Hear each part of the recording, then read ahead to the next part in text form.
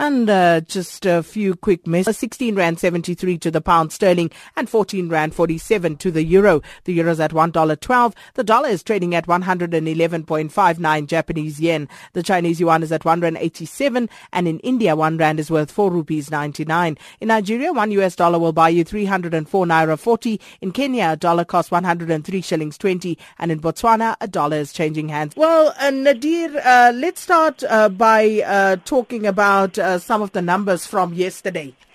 Yeah, look, I mean, we saw inflation numbers coming out yesterday for South Africa, and I think consumers are going to breathe a collective sigh of relief. We saw inflation coming in well below what analysts were expecting, and moderating to within the 3 to 6% target band for the first time in a very long time. So we saw inflation coming in at 5.6%.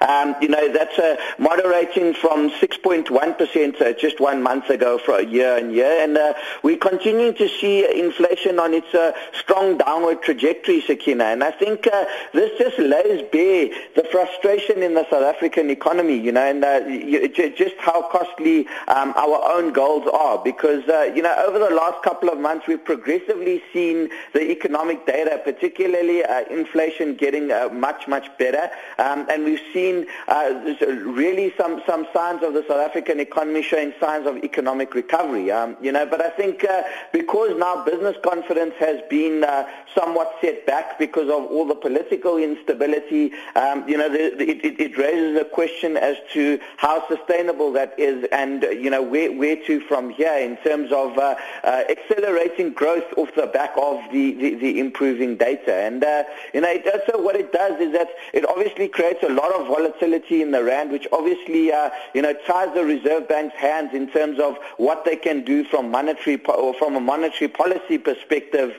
in terms of further assisting economic growth by cutting interest rates. So, Sakina, all in all, a good number that came out. We saw the rand rallying very strongly off the back of the number, with inflation moderating very quickly. Obviously, food inflation was the biggest contributor to the downward trend in inflation, and that's due to obviously the relief of the drought and a record maize harvest this year, or forecast record maize harvest this year, the highest maize yield since the early 1980s. So, I think food inflation is starting to moderate, which would really help consumers.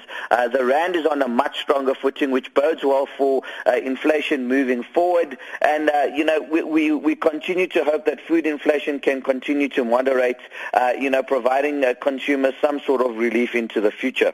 So what can we expect from the Reserve Bank today, Nadir? Yeah, look, Sakina, I mean, despite the inflation data getting progressively better, I think, the Reserve Bank is very concerned about the volatility of the rand. So I think any hope we had of an interest rate cut, is sort of put on the back burner for now, unfortunately, from the Reserve Bank, and they're definitely going to take a wait-and-see approach, particularly given that they have a fairly hawkish outlook and, really looking to stamp their independence in the mindset of global investors. So I think given the kind of volatility we're seeing in the rand, given the recovery we've seen in the oil price, I think the Reserve Bank is going to be very reticent to be cutting interest rates anytime soon, despite underlying weakness in the economy with only very marginal growth. So I think the consensus is definitely for an interest rate hold and no change in interest rates, and that's probably likely to be the case until the end of the year. And, of course, an update on the U.S. Federal Reserve minutes, Nadir. What came out of that? Yeah, Sakina, I mean, it was just the minutes that were released from the interest rate setting meeting earlier this month. And I think what was conclusive from the minutes that were released is that the Federal Reserve is definitely looking to increase interest rates very soon, and probably, in fact, at the June meeting. Most of the majority of the policymakers were of the view that, the U.S. economy is now showing significant enough signs of strength to sustain higher interest rates and to scale back the massive QE program of the Federal Reserve, the $80 billion a month of asset purchases from the Federal Reserve. And, I think the underlying data that has been coming out has definitely been supporting that theory. We've started to see inflation accelerating and, coming in close to that 2% long-term target of the Federal Reserve. We've seen unemployment, now structurally very, very low, and, more encouragingly, the participation rate increasing. We've seen wage inflation starting to pick up, although very, very slowly. Wage inflation still picking up.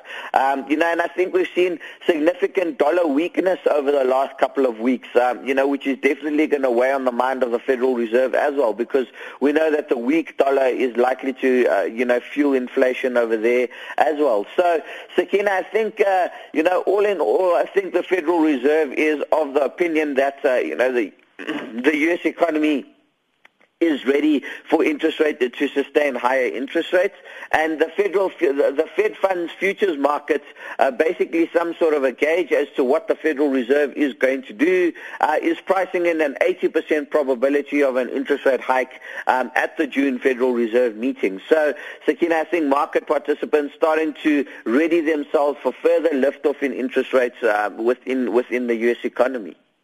Well, we're going to leave it there for now. Thank you so much, Nadir Token, investment analyst at 27 for Investment.